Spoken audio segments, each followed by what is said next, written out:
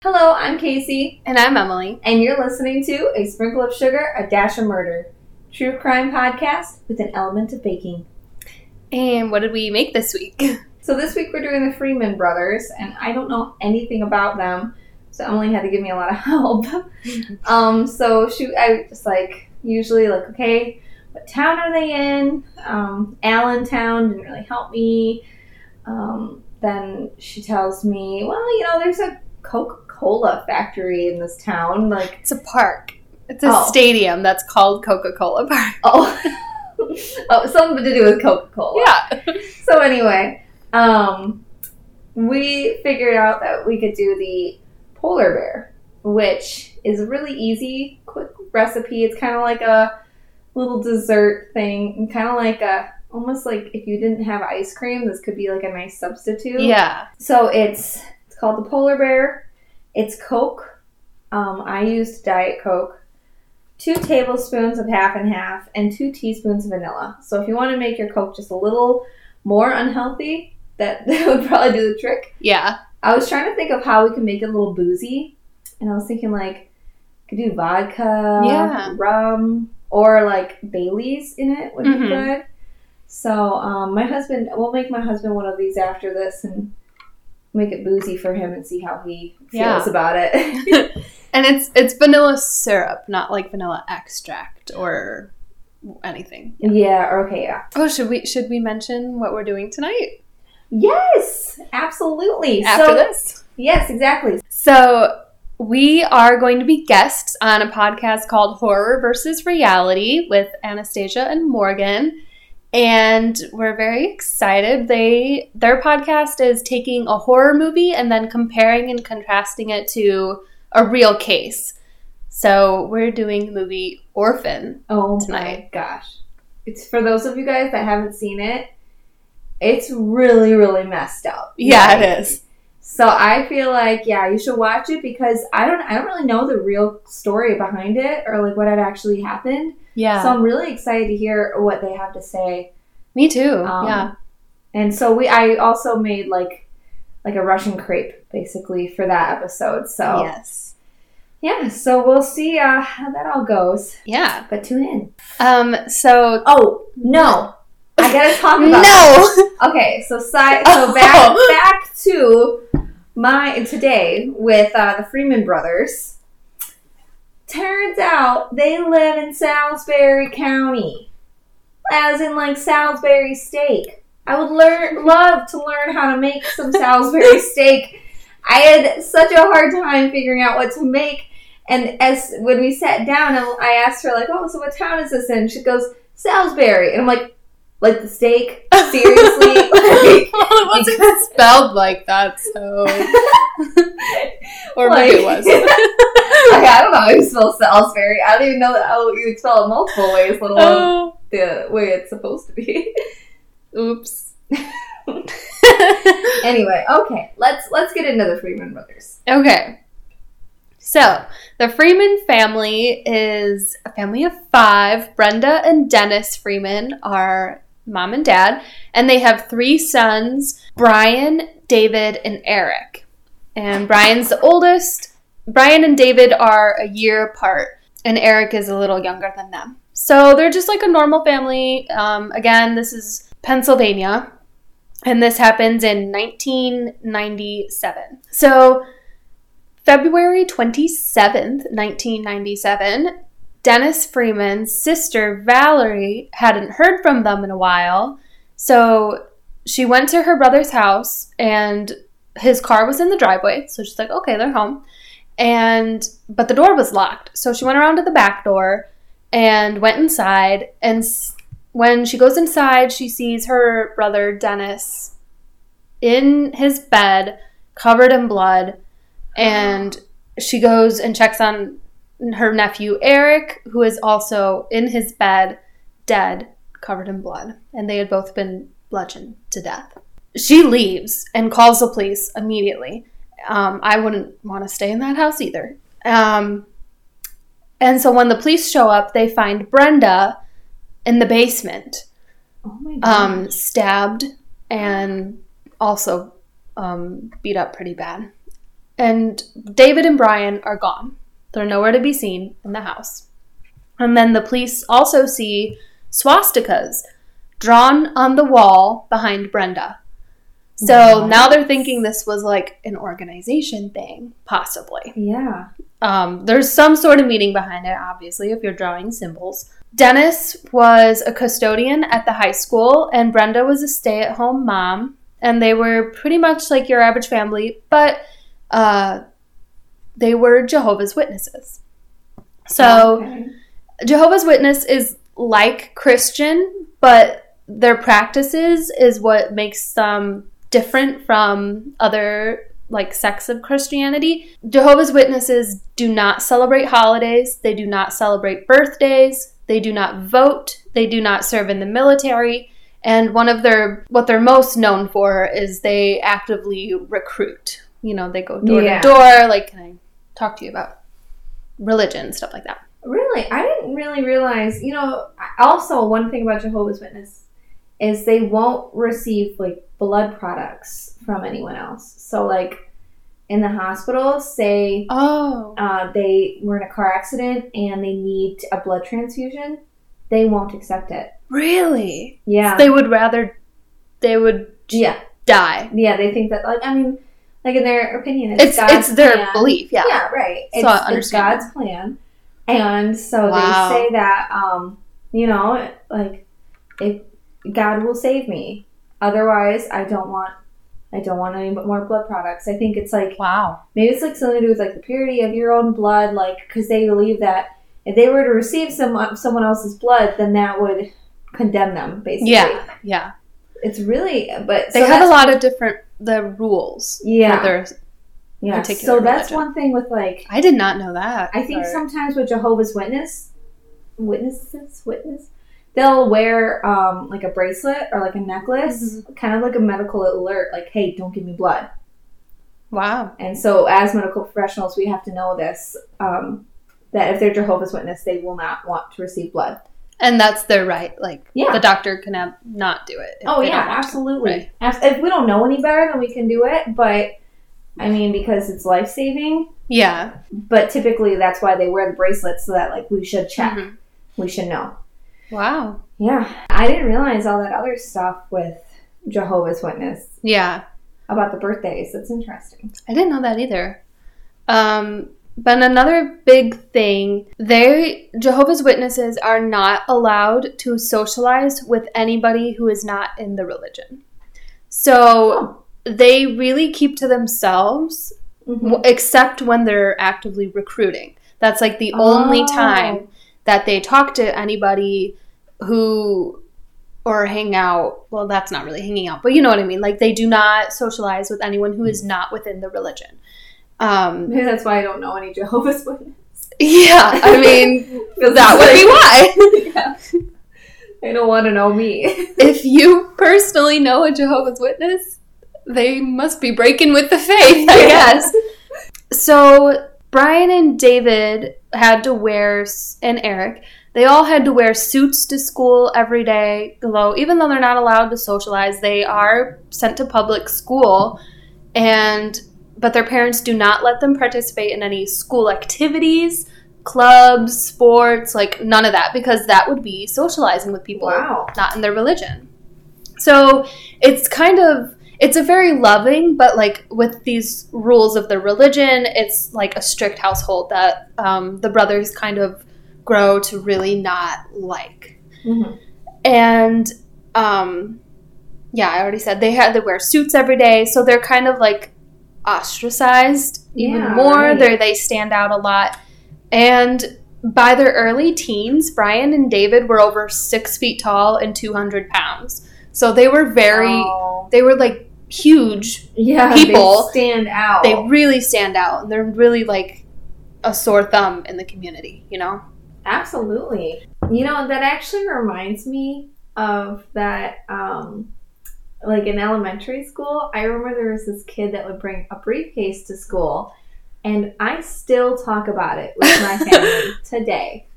So like we know exactly who it is, and that was in elementary school. So guys wearing suits in high school, especially a pair of brothers that are super tall and super noticeable, it's going to get talked about. Yeah, for sure. So yeah, in their teens, they started wanting different things, and they stopped going to church, and they started rebelling, which is kind of a normal thing for teens, but it gets it gets out of hand.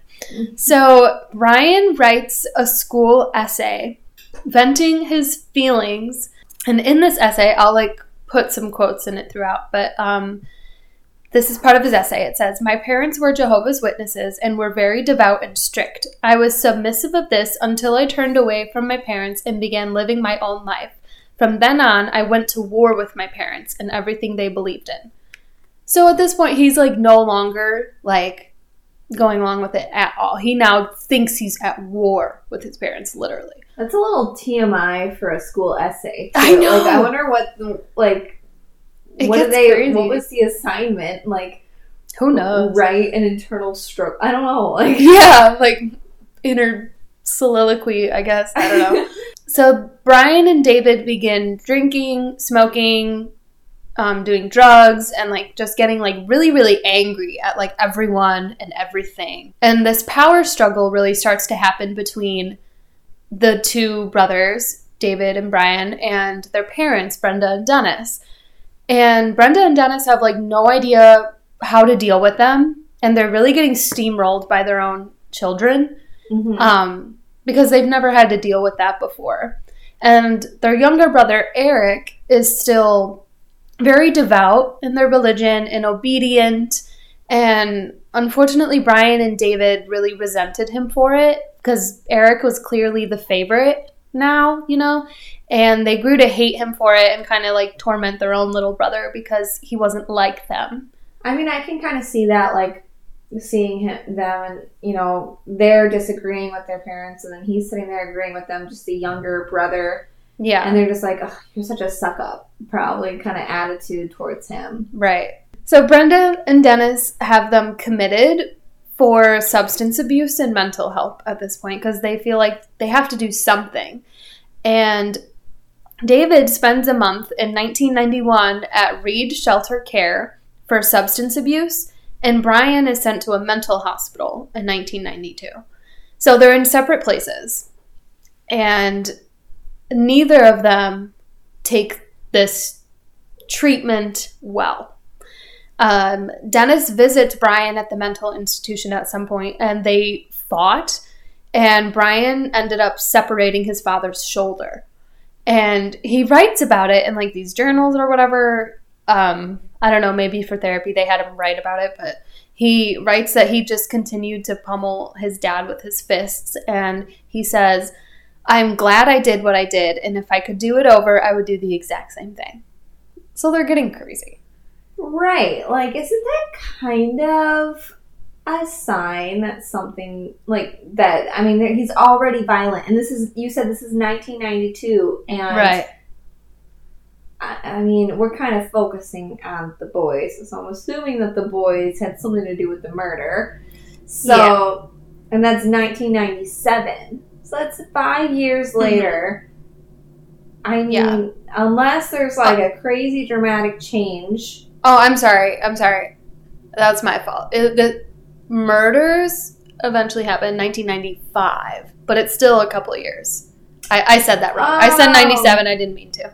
Okay. My bad. It's still a couple years. I see that a little. Well, still. Yeah. It's still a few years. Right. Exactly. And they're already displaying this, and he's already kind of where he needs to clearly be. Mm-hmm. And also, I mean, I guess I don't know exactly what happened, but I am judging the institute a little bit because of the fact that, or at the hospital, whatever. Because why was he alone long enough with his father to be able to dislocate his shoulder and pummel him? Right, yeah. I didn't even think of that, but yeah. Supervised a little better? I mean, when I've been in my hospital on the psych unit, we have, if family comes at all, they're in the community area where there's always somebody there watching them. I mean, then again, when I've done it, it's been me that's there watching them. So if there's a 6 foot man, 200 pounds, gonna be going after his father, I don't really know what I could really do to stop it. Besides, like, hey, someone give me the Hal doll and call security. Help. Help. So actually, I kind of do get it now that I think about it, because I would not be able to take that guy down. No, probably not. The counseling at these places is not working at all. But Bryan meets somebody in this facility that he starts to feel connected with. And this person relates to Bryan, and Bryan felt listened to for the first time ever. And this guy, like, after befriending him, and he finally feels like, oh, I've got a friend. This guy is like, let me tell you about my family, like my found family. And he is in a neo-Nazi white supremacist group. Oh. Yeah, good people, right? No. And Bryan, like, feels like he's seen the light and that these people are going to be his new family, unfortunately. And Bryan writes, this is in his school essay that I spoke of before. It was in rehab. I met a skinhead there who showed me the problem with drugs. And after getting off drugs, I spent a lot of time thinking about life. I had a clear mind for the first time. So that's okay, great. This guy got him off drugs, but is filling that hole of where drugs used to be with something completely wrong. Right. A lot of hate. Yes, exactly. And he starts to channel all of that anger and stuff into this group.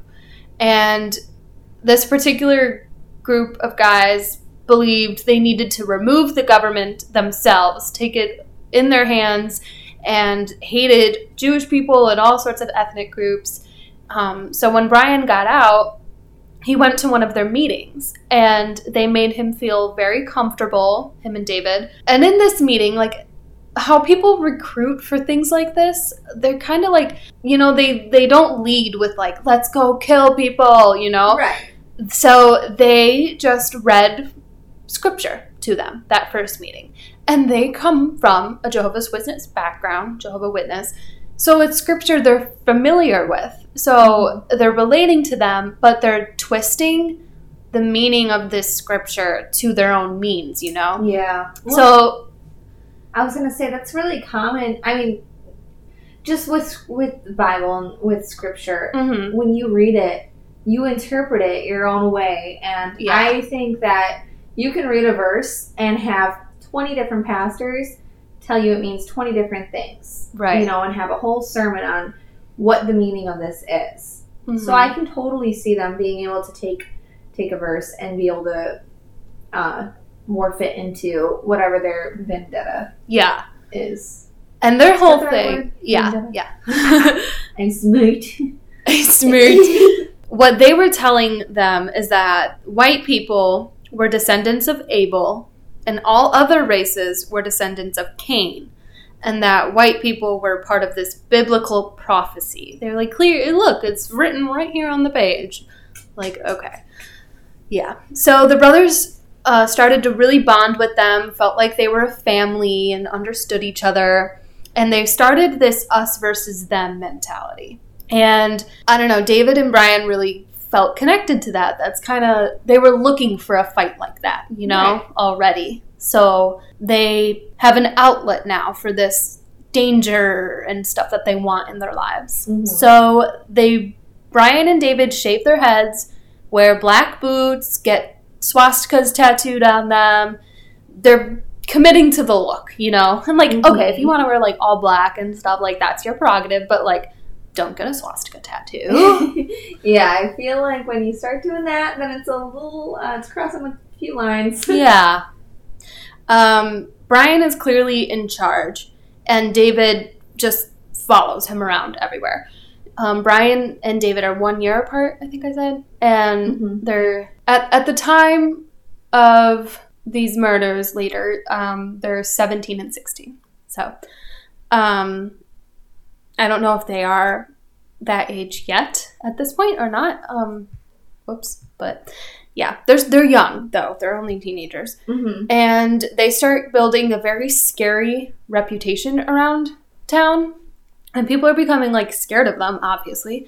And they hand out pamphlets at school for other teens to join their neo-Nazi group. And they did end up recruiting a few people, including their cousin, Benny Birdwell. So... is that Valerie's son? No. Okay. No. Some other cousin. And then Bryan writes, again in his essay, I have chosen a career very different from mainstream thinking. I plan to be a soldier, not in an army or for any country, but rather a soldier in a final war where the white race will rise above the Jewish oppression and conquer the world. He's writing this in a school essay. None of his teachers were like, red flag. Like, right. And, oh, no. That's just so bizarre to me. So what I'm picturing is just this kid walking around wearing all black with a shaved head, like big black boots, tattoos. Like, obviously, just, you don't even have to see his writing to know that something's going on, especially when before he'd only wear suits. Like, this is a very big change. Exactly. So clearly there's something, like, mentally going on here. And I just think that someone needed to step in where, well, I don't know. It's so hard because clearly, like, the family was kind of already trying, but it just kind of got worse after that. Yeah, they treated it like a joke, you know? Mm-hmm. And Brenda and Dennis are, like, completely horrified by their son's new beliefs and attitude. Like, there's no room for racism stuff in their religion and in their home. So they just can't believe this is happening. Like, they're like, we did everything right with our kids, you know, we rose them. We raised them right, you know? And that's a scary thought. Like, you can do everything, and your kid might still turn out like a piece of crap. Right. Scary. Not Jilly, though, of course. Of course. No, Jilly will be perfect. So Brenda tries to get social service agencies to help them, and she has them go to an anti-skinhead meeting that the cops were holding. But they totally treated it like a joke. They, like, laughed the whole time. So Brenda's trying to send them to places where she thinks might help them or get through to them, and, like, nothing's working. And at the same time, they're acting like jerk teenagers. Yeah. They're just being, like, a-holes. Yeah. At that time. I mean, like, I just picture it, and I just am like, them rolling their eyes and laughing and scoffing at things. Like, just the classic teenage behavior that I want to backhand. I know. You shut your mouth. I know. It's like... They start making a lot of threats against their parents at this time. So Brenda actually calls the cops on them a few times because she's afraid of fights breaking out in the house and violence, and she's starting to be afraid of them. And one time, the police came and had to pull the boys off of Brenda because they were trying to attack her with a hatchet. That is terrifying. Yeah. I cannot... She refused to press charges after that as well on her sons. But I can't imagine being scared of my own kid or thinking they might kill me. Like, right. No one wants to ever think that. Like, that's a totally scary thought and sad. It's so sad. I just can't even believe that she had to go through that. Yeah. And still was trying her best not to like prosecute them and like ruin their lives. Yeah. You know, she's still a mother, she clearly still loves them. Yeah. I'd like to see, I wish I could get like an insight on like what the house was like what the lectures were like, if the parents seemed really judgmental and were bringing them down a lot. I don't know. I'm just trying to think of like what could provoke them that bad if, I mean, yeah, it's hard. I don't know. Brenda was really determined to solve this problem within her own family and her church family. Mm-hmm. She thought she would save them through faith not jail. Like, she didn't want them to go to jail. She wanted to cure them, like, spiritually. So she was really holding on hope that that would happen. But things are spinning out of control very quickly. Dennis starts sleeping with a baseball bat, and they put a padlock on their bedroom door. So they're terrified of their own kids and being held prisoner in their own room at night because they're afraid their boys will come in and attack them. And their Aunt Valerie was living with them for a time, but because things were getting so violent in the household, they advised her to move out and find somewhere else to live. So she did. And in February 1995, Brenda calls the local branch of Anti-Defamation League, which is a hate and discrimination watchdog group. And Barry Morrison, who is one of the leaders of this group, he says he remembers their phone call and that Brenda was very cool and collected and, like, trying to seem like everything was under control on the phone, but he could tell she was, like, really desperate. And this phone call reaching out to this organization, besides calling the cops, was the first time she had ever reached out to people outside of her congregation for help. I mean, that kind of makes sense with what you were saying with Jehovah's Witness. Like, they don't really socialize too much with anyone else. I was actually surprised that earlier they had reached out, like back in 1992, they had committed their children to mental hospitals. Because that's got to be desperation if you're going, right? Like, because that's against your religion. And then even then she probably was convinced, like, okay, well, that clearly didn't do anything. That actually made them worse. Yeah. And I stepped away from my faith at that, well, in her opinion. Mm-hmm. And this is only guessing. But she might have thought that she felt like stepped away from her faith in that time. Yeah. So she's probably like, I'm not going to go back. I'm not going to summon kids back there because it just made them worse. Mm-hmm. We're going to handle this within the church, within the family. So, yeah, that call was probably, really desperate. A lot of desperation. Yeah. Unfortunately, Barry Morrison tells her he can't really help her, but he will make a referral to someone who is more handling that kind of cases. And he's like, I'll call you back with somebody. So, and at this time, the brothers had bought a junk car and they had devoted, like, all their time to fixing it. Bryan was going to be turning 16, so he was really excited. He was going to be able to drive the car, and they would just sit in it and, like, smoke all day. And so Brenda sees this car. She's like, okay, he's about to turn 16. He wants all this freedom. She sees it as a way of possibly getting some control back over them, so she sells the car. Yeah, while they're sleeping. Like, she's so scared of her kids that she makes this deal and sells it while they're sleeping at night. And they wake up the next morning and are furious. And they, like, start threatening to kill her. And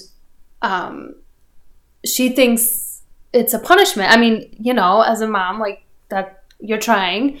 But this, like, really stokes the fire a lot. That this car they devoted their time with is now gone. And in response, they're so angry. In response to this, they go get their foreheads tattooed. And David gets Sieg Heil on his forehead, which is allegiance to Führer, and Bryan gets Berserker tattooed on his forehead. Oh my gosh. Yeah. See, okay, you know what? Like, I mean, I'm not going to speak, like, ill of Brenda, but I just don't know. Obviously, in hindsight, that wasn't the best move. It's just, that's kind of what I was saying earlier when I mentioned that, like, I wonder how things were handled in the household. Yeah. Because these kids clearly, like, didn't feel respected, and they were looking for an organization and a group where they felt like they belonged. And then for them to, like, they were clearly kind of passionate about this car and were really looking forward to it, for her to just sell it out from under them. Mm-hmm. Oh, that really, for one, just damages any sort of relationship you could, like, that you were maintaining. Yeah. February 26, 1995, Bryan, David, and their cousin Benny are hanging out. They went to a movie and went out to eat. And Brenda has a curfew for 11 p.m. So they go back to the house to make sure they're there when Brenda checks up on them.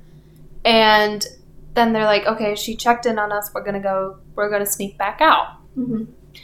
And when Brenda comes to check on them at 11, she sees that Benny's still there. It's a school night. So she says, hey, Benny, you have to go home.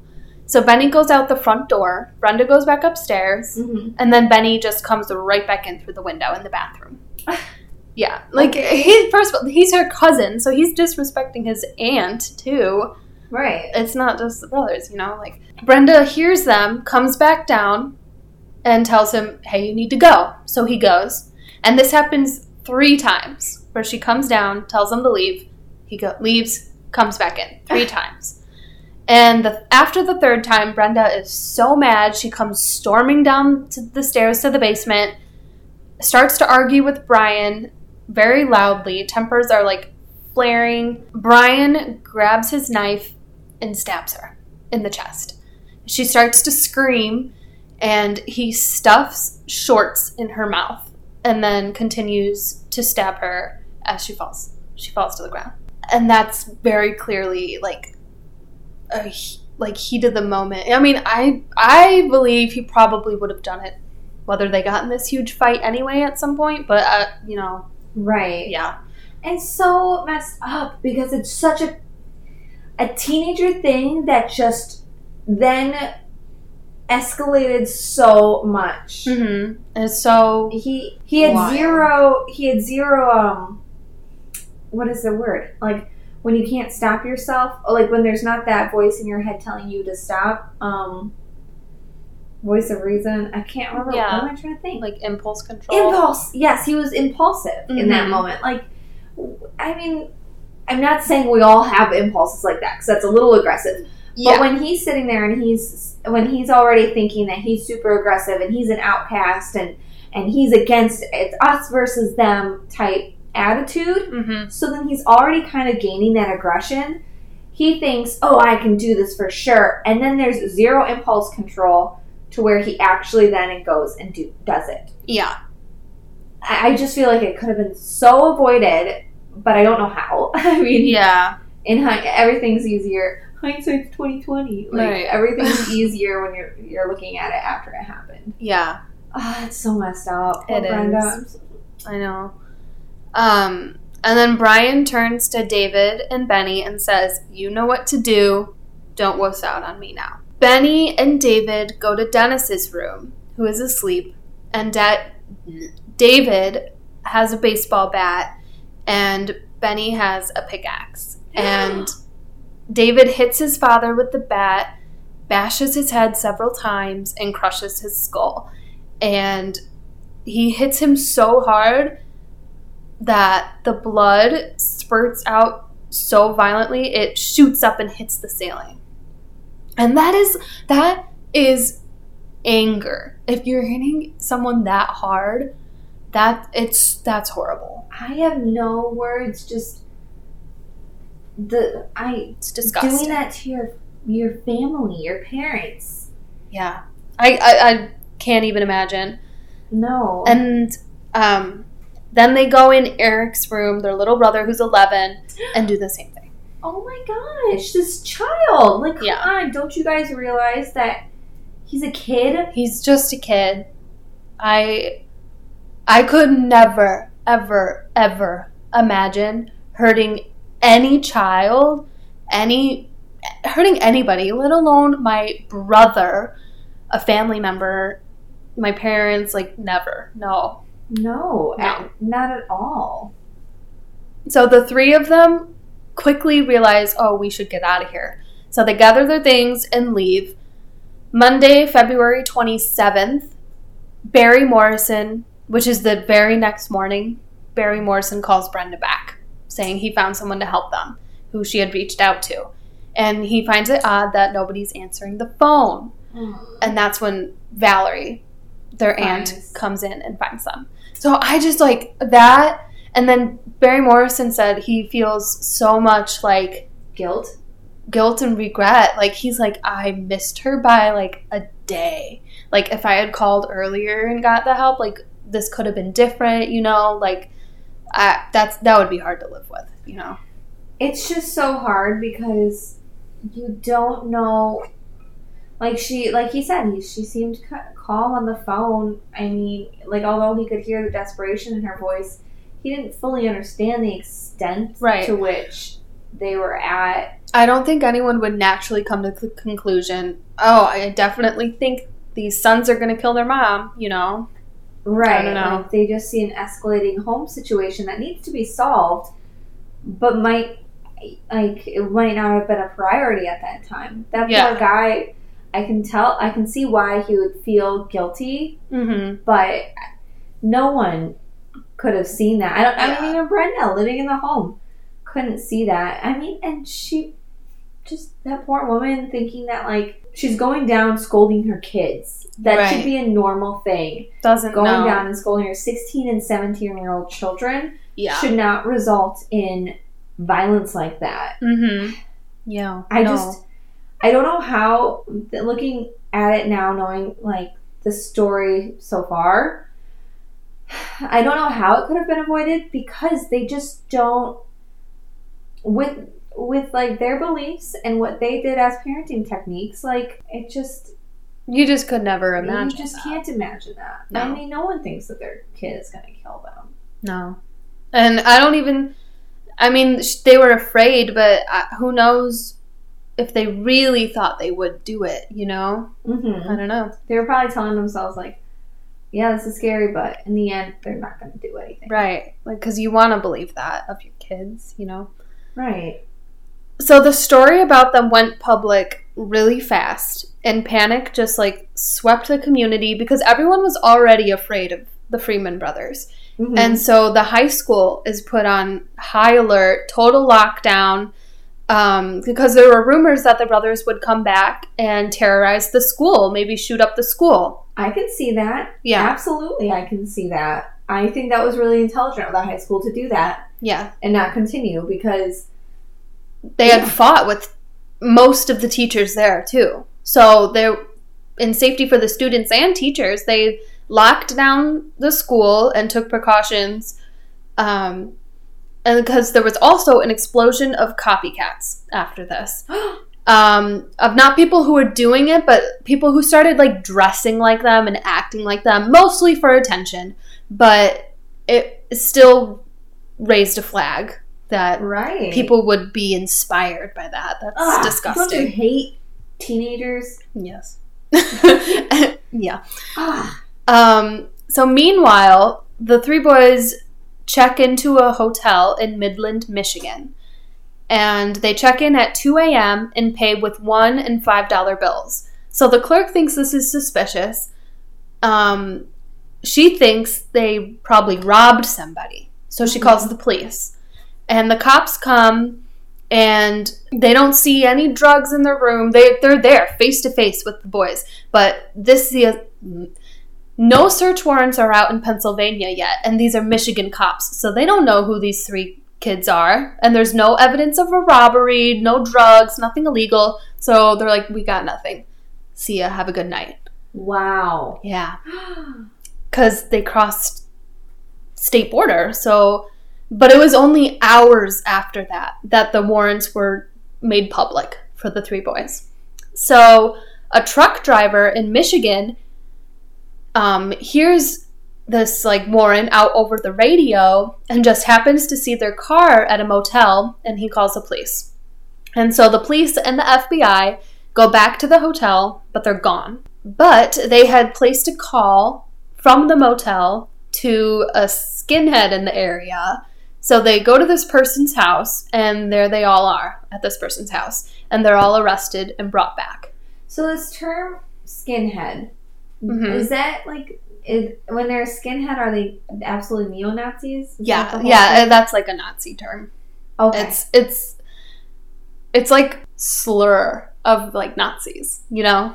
Because they, like, they shave their head, and they are called a skinhead. So okay. So is that what they call themselves, or is that what we call them, like calling them both. Okay. Yeah. They call themselves that too. And the articles and stuff that I read, they were saying skinhead, so I use that word too. Okay. So don't come at me, people. I I used it because they were using it. So anyway, they were taken back to Pennsylvania, and the town starts to feel pretty safe again. They're like, okay, they're caught. This is over. Let's be in peace. But March 2nd, 1995, only 9 miles away, teenage boy Jeffrey Howarth, who was a regular high school kid, he was on the swim team, he worked as a janitor at a church, he has never had a single incident of violence of any kind, loaded a .22 caliber rifle, and waited for his parents to walk in the door. He shot his mom 9 times, waited for his dad to come home, and shot him 5 times and killed them. And Jeffrey wrote this manifesto note saying, I told you I would do it. You can't say I didn't warn you. I want a TV movie to be made about me after I kill everybody. And he writes about how inspired he was by the Freeman brothers. He really admired them, thought they were just so cool. He was like, look what they did. They're awesome. They're famous. I want to be famous. And it's this kid with 0 incident who's just because the Freeman brothers did this, he's like, I should do it too. And they start thinking in this town it's like an epidemic of crime. That's terrifying. Yeah. That happens with school shootings too. Yeah. If one school shooting happens, then other people get inspired to do it. Or when there were mass shootings going on quite a bit, it was it was sparked from one person doing it, and then the person that's miserable, that's also has all this hate and anger, then attacking. Mm-hmm. So Jeffrey, how old was he at this time? He is, I don't think I wrote that down, but he's somewhere between the age 15 and 17. Okay. So with that, it's just it's interesting because although he has no incidents outside of the home, mm-hmm.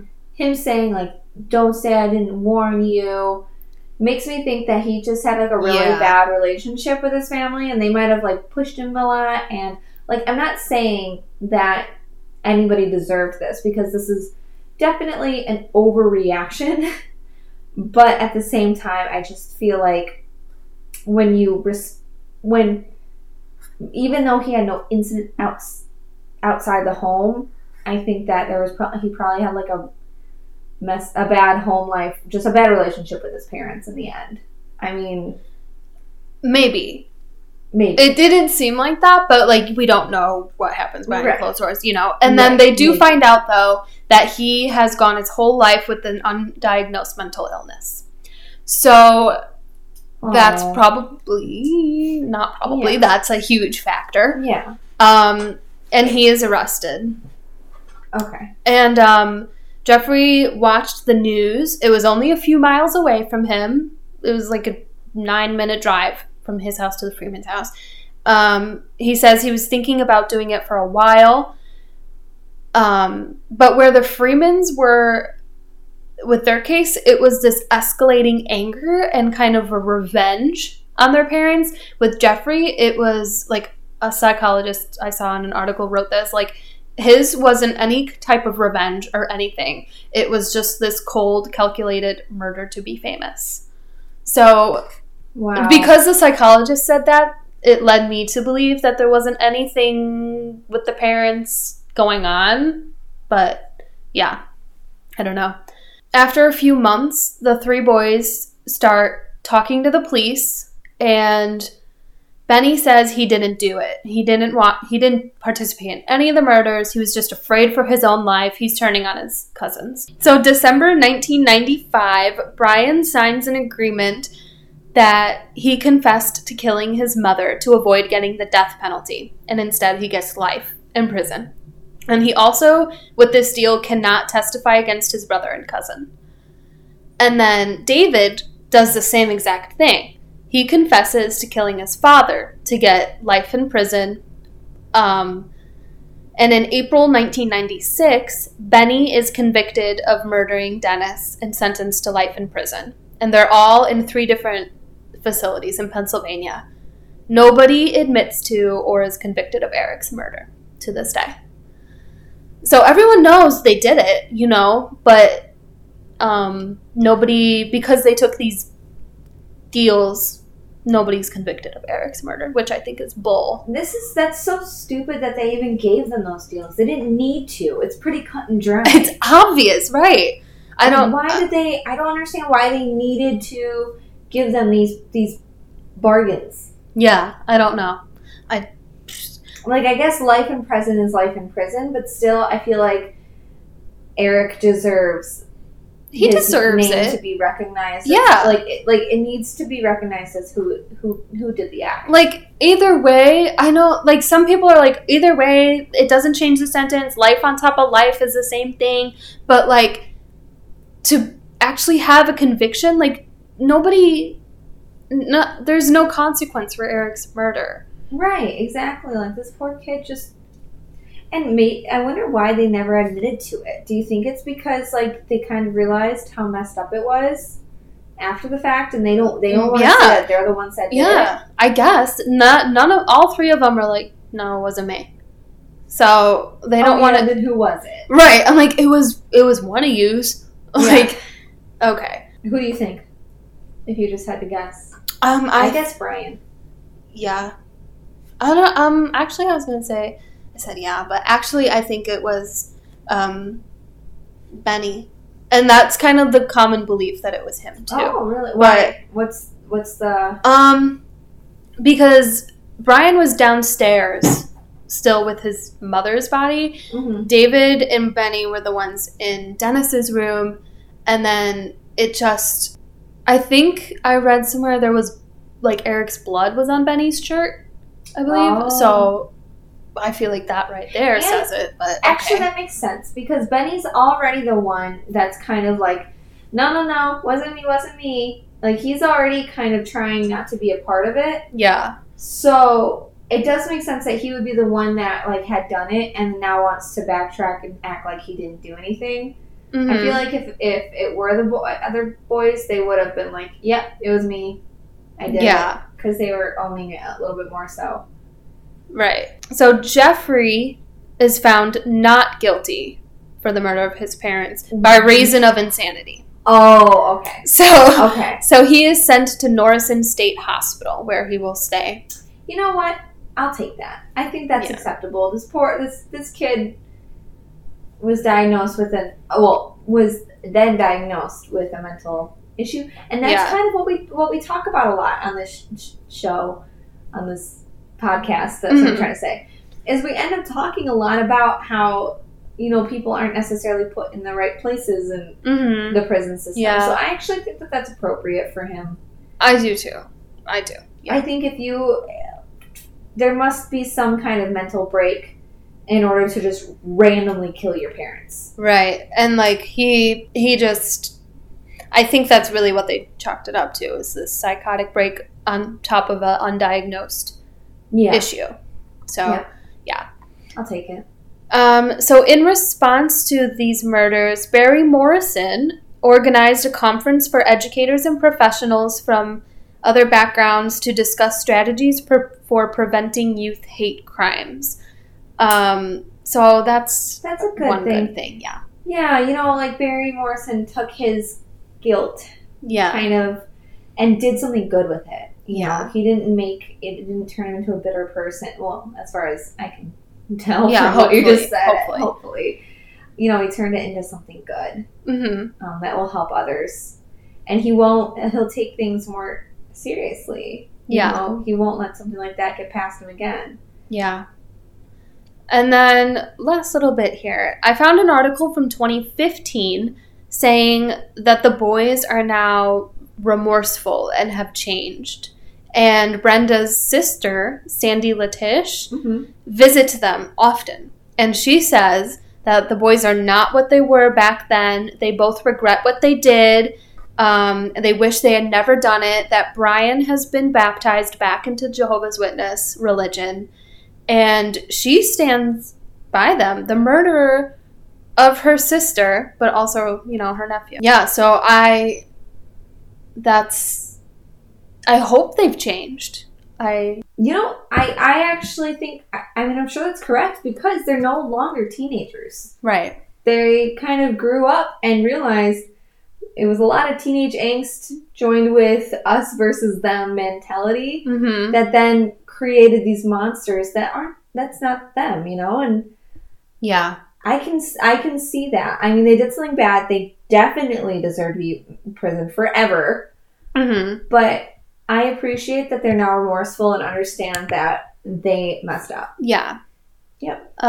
Yeah, so that's the Freeman brothers. Not to end this abruptly, but we are a Skype call about to start. Yes. With the horror versus reality, so. Yes. So, anyway, that's just with the Freeman brothers. That's crazy, though. I just had never really heard that full story, and it just is shocking how quickly something like that can happen. As far as what am I really trying to say? As far as an angry outburst that then turned into it was calculated to an extent. Yeah, I believe. They had talked about it, but then once it happened, then they're like, "Oh shit, it's happening!" Right? Yeah. And so then they just kind of jumped on board. Yep. So, all right. Very sad. But... Well, anyway, on that note, I'm Casey. And I'm Emily. And you just heard a sprinkle of sugar, a dash of murder.